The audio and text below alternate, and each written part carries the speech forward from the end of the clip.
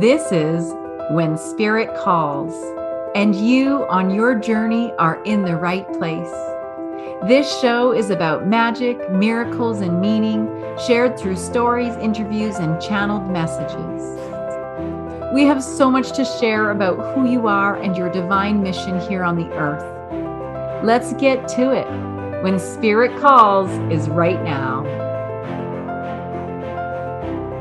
We have another amazing guest coming at you today. Today we have Alana Joy with us. Alana Joy is a reconnection coach, speaker, and lifelong healer. She has been a helping professional for over 20 years, working as a nurse and psychotherapist. Her personal experience of chronic illness, death, and divorce catalyzed profound physical, emotional, and spiritual healing. Weaving her deep understanding of the body, heart, and soul, Alana Joy's work bridges science and spirituality to integrate all parts of the human experience. Her mission is to guide as many as possible through the process of excavating their authentic self and connecting with a renewed sense of purpose and joy. Please welcome our guest today, Alana Joy. Hello, everyone. I'm so happy to have you back on another edition of When Spirit Calls. You have just learned about our beautiful guest today. Alana Joy is in the house. Hi, Alana. Hi, Deanne. I'm feeling so joyful to be here. Oh, I'm so happy to have you here. And you really are a bundle of joy. So I'm excited for our guests to really tune into that energy and feel the joy that you bring to the table. So why don't you get us started? Because, of course, in typical When Spirit Calls fashion, we want to know the story behind you. We want to know what brought you to where you are today. So would you start us off by just a little story sharing? Yeah, thank you for that. And thank you again for having me here. Where to start? What brought me here? When did Spirit call? I think that's the question to lead with. And, in truth, Spirit has probably been calling my whole life. And I couldn't quite hear the messages. It took a few decades to really get it. I remember I was around 7 years old and sitting on my bathroom counter and staring into the mirror and seeing this, face reflected back at me. And I couldn't quite make sense of what I was seeing. I saw this face, I saw this body, but it's like I didn't quite belong in it. And I kept repeating my name, Alana, Alana, Alana, kind of to connect myself with this form I was seeing. And it was just sound in my ears, and this was just an image I was seeing. I felt very disembodied. And I had the sense that I didn't belong here. And this feeling stuck with me for most of my life, the sense of not quite belonging here or being of here. And so fast forward into my life, I tried to belong. I really, really did. I tried to belong, in grade 6, I was the most fashionable girl in class with the neon suspenders. Yeah, that was nice. Yeah, so I worked really hard to belong. And on the surface, I appeared to fit in, but I just never quite had this sense of belonging. And maybe some of your listeners can relate. I suspect many of them can. I can even relate to that. Right? Absolutely. Yeah, I remember it. I used to say with my mom, I'm in this world, but not of it, because I felt so removed from what everyone else was doing and acting like. Yes, absolutely. Absolutely. And, as humans, we have a need for belonging, for a sense of safety and acceptance. It's a human need. And so I really did try. I really did try to belong. But I just never felt like I quite got it. In the internal world, the external, I had the neon suspenders. Of course, I belonged, but in the internal world, I just didn't quite feel it. Yeah. Something else, a way that my soul was whispering to me was through my body. And growing up, one of the ways that I felt like I didn't belong is I had lots of things happening in my body that friends, peers were not. When I was 9 years old, I had a tonsillectomy, so pretty routine procedure of having my tonsils taken out. And a week later, I hemorrhaged, lost massive amounts of blood, needed a transfusion, and actually had a near-death experience, which I've come to realize now that that's what that was. Wow. when I was 12 years old, I had a pretty minor fall off my bike and broke my wrist, which wasn't a huge deal, cast on, cast off. But for weeks later, I was still limping and had pain in my hip. And, it wasn't visible on the surface that there was anything happening. And my symptoms were more or less dismissed in a busy family of 4, 2 working parents. It was, it was kind of the bottom of the list of priorities, my sore leg and limb. And so I learned to disconnect even further from my body. So back at, when I'm sitting in the mirror feeling disconnected from body, this message was actually reinforced to disconnect from my body because what body was experiencing was actually really uncomfortable. And I was told it wasn't real. Yeah. So I learned to not trust what my body was telling me. Fast forward that story, it did get investigated, and it turned out I had a condition in my leg and I was at risk of never walking again. And thankfully, miraculously, it was treated and I am able-bodied and walking. So my body was showing me signs. Listen to the truth of your body. And I've come to believe that, our body is part of the packaging that our soul inhabits in this lifetime. And it does carry very important messages. So it's really important to listen to these messages from body because they will guide us. Mm-hmm. They will guide us back into ourselves, back into our soul, and reconnect us with something greater. So body has I've had an interesting relationship with body. But I'm so appreciative of the messages I've received from it, even though they came in very painful packages. Right? Yeah. Isn't that how it goes? I just have to share with you, I know you're going to continue the story, but yeah. By the way, also tonsillectomy when I was a kid, 5. Also broken bone when I was 12. Same thing happened to me. Nobody believed. Oh, I just got chills. No, I just had to share that with you. She's telling my story here. Right. So I had tonsillectomy, but just a couple months, I think it was, oh gosh, I don't remember if it was before or after when I had my near death, but I jumped on a jawbreaker and I had my near death that same time. So it happened right around the same time frame to that tonsillectomy. So anyway, I could go on, but I just wanted to share those synchronicities with you. Yeah. Not by accident that we've connected. We know this. No, not at all, right? So yeah. Listening to your body, now you're starting to tune into your body. What else is going on in your world? Mm-hmm. So I was disconnected from body and, having a near-death experience and having this condition in my leg and it didn't quite get me back in. And so the environment, my family that my environment, the community that I was living in was, I'd say quite head-oriented, meaning, very, scientific logic. If science can't prove it, it doesn't exist. And so, in terms of, religion or spirituality, that there wasn't much space for that in my family. It just, and, I appreciate my parents had their own, perhaps kind of negative or uncomfortable experiences with it. And I think, raising us, they just sort of decided to leave it open-ended, which I do appreciate. And at the same time, the leaning was towards a more kind of scientific head orientation way of being in the world. And so, I can look back now and recognize my, connection with spirit and soul and all the whisperings I got and premonitions and in voices and all these things that I never spoke of them because that was just crazy. So I shoved it. So another piece of myself that I disconnected from because it wasn't safe. Well, right? Yeah, it wasn't safe. I'm pretty cuckoo to talk about this stuff. Yeah. So I shoved it down. Yeah. So I was disconnecting from body. I was disconnecting from soul. I was disconnecting from emotions because I think as, so many can relate to, we grow up often conditioned believing that there are certain emotions that are okay, certain emotions that are okay and not okay. Girls don't get angry, boys shouldn't cry, some of these kind of common messages. And so that was something else I experienced was not expressing emotion. So that's kind of what was going on for me. I was pretty disconnected.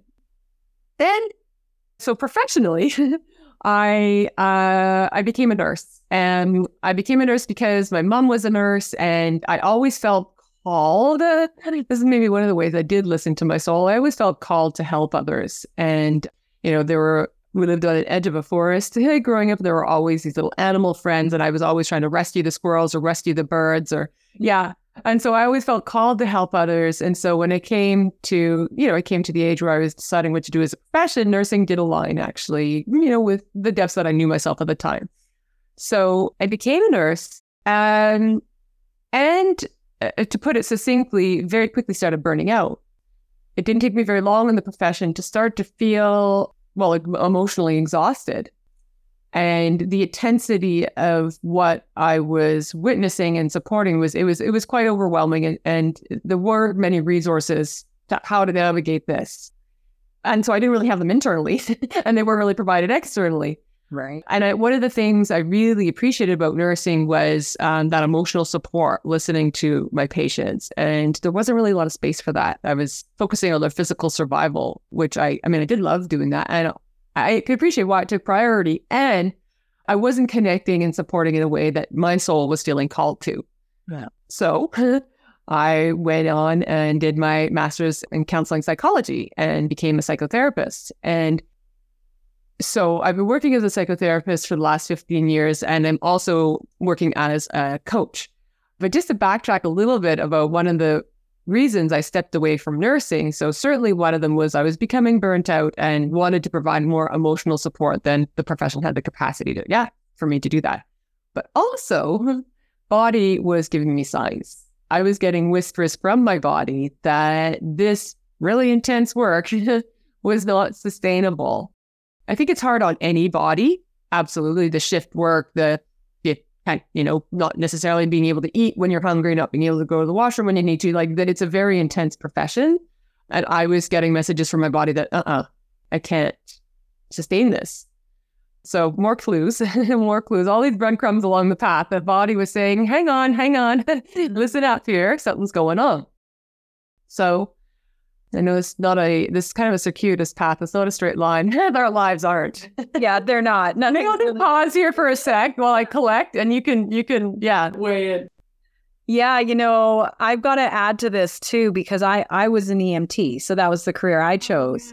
So instead of nursing, I went the EMS route because my dad had saved my life when I was little, and so I wanted to save other people's lives. I thought that's what I was going in for. Yeah. And then I got there, and you're right. It's very demanding. You're working shift work. You are, getting mistreated. I remember I got spit on. I got kicked. All of the things, and my body also spoke to me. I had a knee injury and I was struggling to lift some of my heavier patients in their stretchers. And so my body was like, you can't keep doing this. So that brings up the thought, though, because a lot of people are like, well, how does spirit call? Yeah. Right. We know spirit calls, but how does spirit call? Well, spirit calls in many forms and fashion, but one of which is the physical ailments or discomfort or pain. And that's actually the last sign of spirit, by the way, everybody listening. The earlier signs are the intuition or noticing other job opportunities when we're in a job we don't love, or do you know what I mean? There's usually other signs before the body shows up. The body's usually a last-ditch effort for spirit to say, oh my goodness, you're not listening. Now it's really going to show you. And so, is it good to be connected with our bodies prior to it getting to that point? Absolutely. But to also remember that spirit will call you long before that. If you want to listen to it, if you want to look for it, look for the signs, look for the nudges, look and see when things have popped up more than once, right? Like in the Akashic records keeps coming up where you keep hearing about it. Well, there's an indication that you're being called to that, right? Yeah. And not to say that every time spirit will be like, oh yeah, I'm going to make you suffer because you're not listening. That's not what spirit is saying either, by the way. Divine God, creator is not saying, if you don't listen, you're going to suffer necessarily. However, it's not important. Right? We associate pain as discomfort. However, it's really just an alarm bell to say, oh, hey, yes, look here. Yeah. Right? And then it's up to us how much we suffer in that. Yes. Oh, I'm so with you on this. Yes. Right? Yes.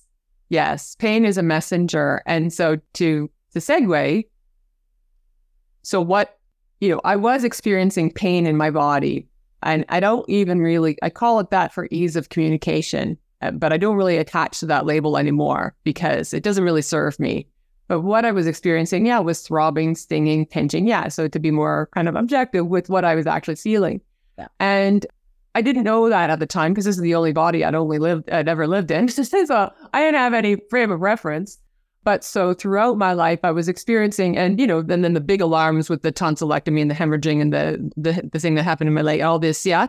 So body was sending signs, and I was likely getting signs in other places, as you say, but I wasn't aware. I wasn't aware. I was like, that's aware. Yeah, exactly. I didn't have a template of how to hear these messages. Yeah. So body kept bringing them back to me. So fast forward, pregnant with my first child, and again, body sending me some clues that some things are going on here that don't happen for every pregnant woman. But, it kind of easily enough brushed under the rug or just, managed. And then my son was born, and I was noticing things in him, as a baby, as a toddler, so it's going into a few years now, but I was noticing things in him, and I'm like, oh, he's kind of floppy.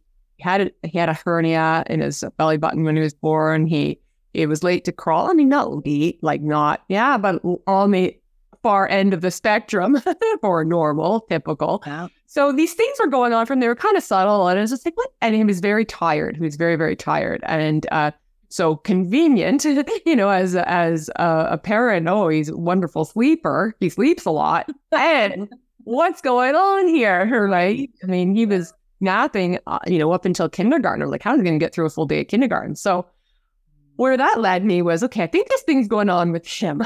Let's get this investigated. But then I was like, oh, pause. These things I'm seeing in him, I kind of started with me. What have I been ignoring in my body for my whole life? Wow. So this led me down the path of investigation, which is a whole story unto itself. But what I'll say now is that, so I went, it was a long path, but I eventually ended up being seen by a genetic program and being diagnosed with a genetic disorder called Ehlers-Danlos syndrome. So it's a disorder of the, wait for it, connective tissue. Yeah. Connective tissue. There spirit is giving me another message. Right? Yes. So I had a disorder of connection. I had disorder of connection. Oh. So I can take that very literally. Okay, so yeah, it's at the collagen level. The glue in my body doesn't work so well. Okay, that is all true. And I am experiencing all those things that happen to body when the body's glue isn't so good. But I took that deeper.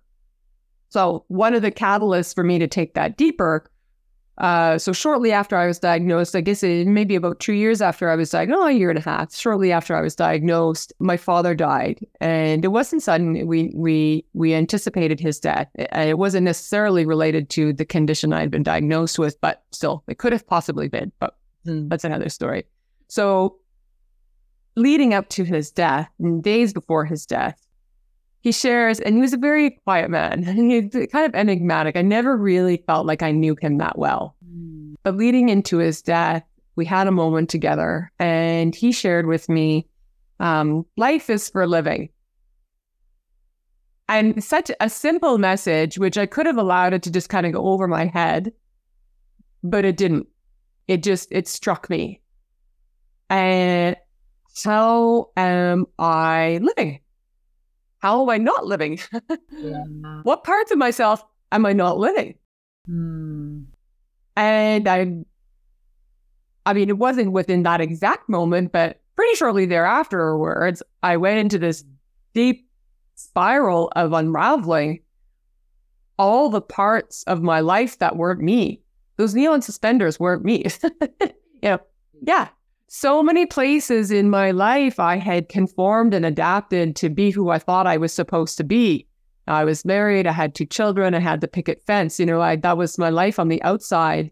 But on the inside, I knew I wasn't living. I was disconnected from my authentic self, from my soul. And so, as I'm sure you can relate, and likely many of your listeners can too, I went through this really dark time, right? Like when all of what I thought self was falling apart. Great. It had to. It had to come apart. Yeah. Yeah. Beautiful. So how is your son, by the way? I just feel like I want to complete that circuit. Your son is great. Your son is healthy. What's happening with your son? Yeah, he's well. I mean, he and I have at this time, the symptoms of our condition are fairly well managed. They're not, they're invisible. So there's that element, right? So he's not a fast runner, all these things, right? Which can be a challenge for him with peers, etc. He's 13 now. So, it's but anyways, he's well. I'm well. And my diagnosis, which even that I've started to distance myself from, it's messages from my body. It almost doesn't matter what labels put on it. Yes. Right. Yeah. Thank you for saying that. Because, I think we get attached, and I hear people all the time. They're like, oh, I have cancer. Yeah. It's like, well, then you're just validating that, right? And getting hooked into that. What if I was diagnosed with it, but then not getting attached to it? Yeah. I love that perspective. Don't take ownership over it then. Yeah. You don't need to take ownership over it. Yeah. You can distance yourself from it. So I love that that's how you see it as well. Yeah. So now you're a psychotherapist. Tell us, like, the snapshot of now. How do you help people, and what do we need to know from your story? We already gave some golden nuggets around, listening to the body a bit more, but, what are some of the specific takeaways from your experience or journey around health, this connection from the body, and really learning about connection? What do we need to know about connection? What do we need to know about this whole idea? Yeah. So what's coming up for me, and part of my journey, and might be part of others as well, so I'll share it if it's helpful. So noticing, when we're engaged in behaviors, or let's just say, when we're engaged in behaviors to numb, to disconnect. Yeah. And society offers us so many. There are so many options in the world of ways to numb and disconnect. Yeah. I see your face, right? Well, I'm laughing because I have to share with you, I don't drink, but this weekend was a friend's party. And I was like, I just want to have a few drinks and I just want to turn off. And I totally did the whole numbing thing. Yeah. And what I witnessed in that was like everyone else in the numbing, and it's like accepted to do the numbing. And I had this really great realization after the weekend, because one, I felt like crap, courtesy of my own doing. Right. Listening to body. But two, then I felt so out of it for the days following. It took me 3 days to really feel like I got myself back. Yes. And it got kind of thinking about how we make it so readily available to numb ourselves. And it's not just drugs and alcohol. It's gambling. It's work. Yeah. It's the hustle culture. Right? It's social media. It's so rampant. And yet we normalized it in such a way that it's like, let's keep everyone numbing. Because absolutely, keep ourselves numbing. Yeah. What that means is, for the big corporations, is that they can basically do whatever they want with us then. Absolutely. Because when we're numb, we're disconnected from our intuition. We're disconnected from our authentic self. We're disconnected to something greater, no matter what name people put on it. I'm not attached to any particular name, but we are disconnected from, our true self and power and the collective, others, our oneness. We're disconnected from all of that when we're numbing. And, so part of my story was waking up to that realization of my relationship with alcohol. And I would never have been diagnosed as an alcoholic. No, I didn't drink enough to meet that threshold. But I knew when I picked up a drink that I was drinking to numb. I was drinking to disconnect from my discomfort of disconnect. Get that one. Yes. Yeah. It's a spiral. It really is. And we can make many excuses to do that, But I think it comes back to, well, what is your intention? Are you having a glass of wine to celebrate? Yes. Or, to have a better taste in your food? Or are you having the glass of wine to numb? Yeah. I think that's kind of what differentiates something healthy versus not healthy, potentially anyways. I'm with you on that. I think it's conscious. So how to not engage in numbing behaviors is conscious. Yeah. Being conscious, being reflective, being mindful. Yeah. Asking yourself, why am I really doing this? And being really honest with yourself. And it can be uncomfortable. Yeah. But because also just using drinking as an example, and as you said, there are so many, but just working with that example, it can be uncomfortable because then it's like, oh, I'm the weird one at the party that's not drinking, right? Because it is so socially sanctioned and endorsed. I mean, it's just a bit, now that I'm on this other side of it, I haven't had alcohol for about 4 years now. And now that I'm on the other side, I'm like, this is wild. That as people, we ingest poison to celebrate. I don't get it. I mean, I do get it because I was there. Right. I don't get it anymore. I used to do it. And gosh, in my 20s, I was dancing on the bars. Like, I definitely did that. Yeah. So I think, okay, to go back to your question, being mindful and conscious of our behaviors and keep peeling back the layers within self and exploring, not with criticism, exploring with compassion and curiosity. Why am I doing this thing? Yeah. Why did I just pick up my phone to scroll?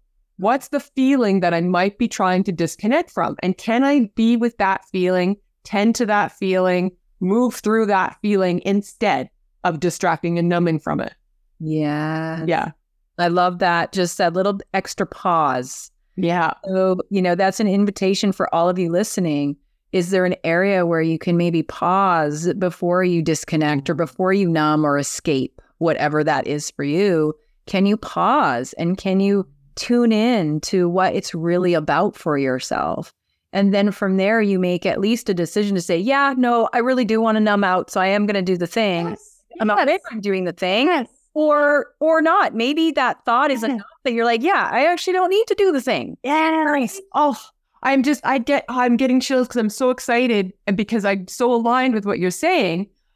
I fully endorse the power of choice. Yeah. And so I have never said to myself, I will never have a drop of alcohol again. Because then I'm creating this internal resistance. I'm creating this internal tension and war, right? That somehow, if there's a part of me that wants to have that, it's wrong. So I'm actually furthering the disconnection. So what's been supportive for me is I have the choice. If I want to pick that up, will just be conscious, mindful, take that pause. But it's not no-go. It's not like I'm not going to ever drink again. But because I'm giving myself that choice, I really haven't had a drink for 4 years because I just don't really want it. There you go. Oh, how beautiful is that? I love that for you. Yeah. So what else do you wish you would know? So we know, be more aware and conscious, mindful of the numbing. What else does our audience need to know about this idea of connection or healing? Yeah, so whispers in body, behaviors that we're doing to disconnect from emotions or sensations, yeah. Critically not in the sense of the word like being hard on oneself, but consciously and compassionately evaluating our values. And so, how did I decide that this was something important to me? Right. Yeah. So like whether I have the value of family or whether I have the value of compassion or whatever our values are, being conscious and asking self, how is this actually mine? It might be, but it might not be. Yeah. Right? Sometimes we adopt values like a family name. Like we just think that this is something we have to be. Right. Absolutely. Right. People pleaser in my family. Right. I was like, oh, I've got to be the people pleaser because that's what my parents are doing and that's what their parents did. Yeah. So, but the conscious evaluation, I think that we forget sometimes that we can do that self-reflection and do that evaluation, right? Yeah. And you say, okay, is this really what I want? Is it really mine? Asking those questions, everybody. So I love that. Listen to the whispers of the body. Really check in your behaviors around escapism or disconnect. Yep. Consciously evaluating the decisions that you're making. Yeah. I think those are Their value system. Yeah. Like, is it actually yours or was it inherited? right. Yes. Yeah. Do I actually believe this? Right? Yeah. Oh, brilliant. And all that, as you say, takes the pause, right? To be able to access that, we need to pause and turn inwards. And, it might not be the form of meditation for everyone. That certainly has been my pathway into the, to the inner world, into that pause. But, allowing self space for that pause, turning off the outside distractions. Yeah. Just really allowing for that quiet space, which is definitely hard to come by these days. And outer world is always trying to pull us out. But giving yourself that pause so you can guide yourself through those 3 steps. Yeah. Yes, the power in the pause, right? The power in the pause. Alana, I know that we could probably talk forever about, I'm sure there's many more tips and tools you have. So how can people come and see you, find you? What do you have in store for our audience? Yeah. So as I mentioned, I am still working as a psychotherapist. So it's a part of my practice. Another growing part of my practice is I'm a reconnection coach. Spirit gave me that title because my story of disconnection at the DNA level. Yeah. And so I guide my clients through the process of reconnecting with their heart and their emotions, reconnecting with their body, their sensations, and reconnecting with their soul and their intuition. So hearing those whispers that we've been talking about on all 3 levels. And so the coaching clients that I work with are at that precipice. They're right there. They're at that spot where they're feeling the call, the pull back into soul, call it dark night of the soul, whatever we want to call it. But they're at that place where they're like, I need to reconnect. So these are the steps that I guide clients through. And so I work with clients individually, and I'm on the brink of launching an online program called Beneath the Surface. Oh, I love it. Connecting with your authentic self. Yeah. Beautiful. Yeah. Beautiful. So lots in store, and your website and details are going to be in the show notes for all of you listening. So if you are drawn to this beautiful, joyful soul that we had on, then you can certainly reach out to Alana anytime. Alana, I've loved sharing space with you. It brought joy to me and so much reflection. And again, the rest of your story, by the way, basically mine. So isn't that wild? You and I need to chat outside of this podcast. Connect even more. And I can't wait for that. Thank you so much for coming and being on the show with us. So great. Thank you so much for inviting me here. I loved our conversation, Deanne. It really flowed. And the synchronicities are, again, not surprising, but every time Spirit calls in this way, I'm like reminded, at play here. Yeah. Right? Always something bigger at play. Oh, I love it. Well, to all of you listeners, thank you so much for tuning in again. And we will be back again in a couple weeks with a new episode of When Spirit Calls. Bye for now. So happy you could join us today, and we hope that you found comfort and inspiration with wherever you are at right now. If you feel you received a gift in today's message, please pass that gift along to a loved one by sharing this episode with them. To continue this conversation, please join me at rosehope.ca, and when you do, be sure to access your free gift by signing up for the When Spirit Calls newsletter. I'm looking forward to connecting with you again soon.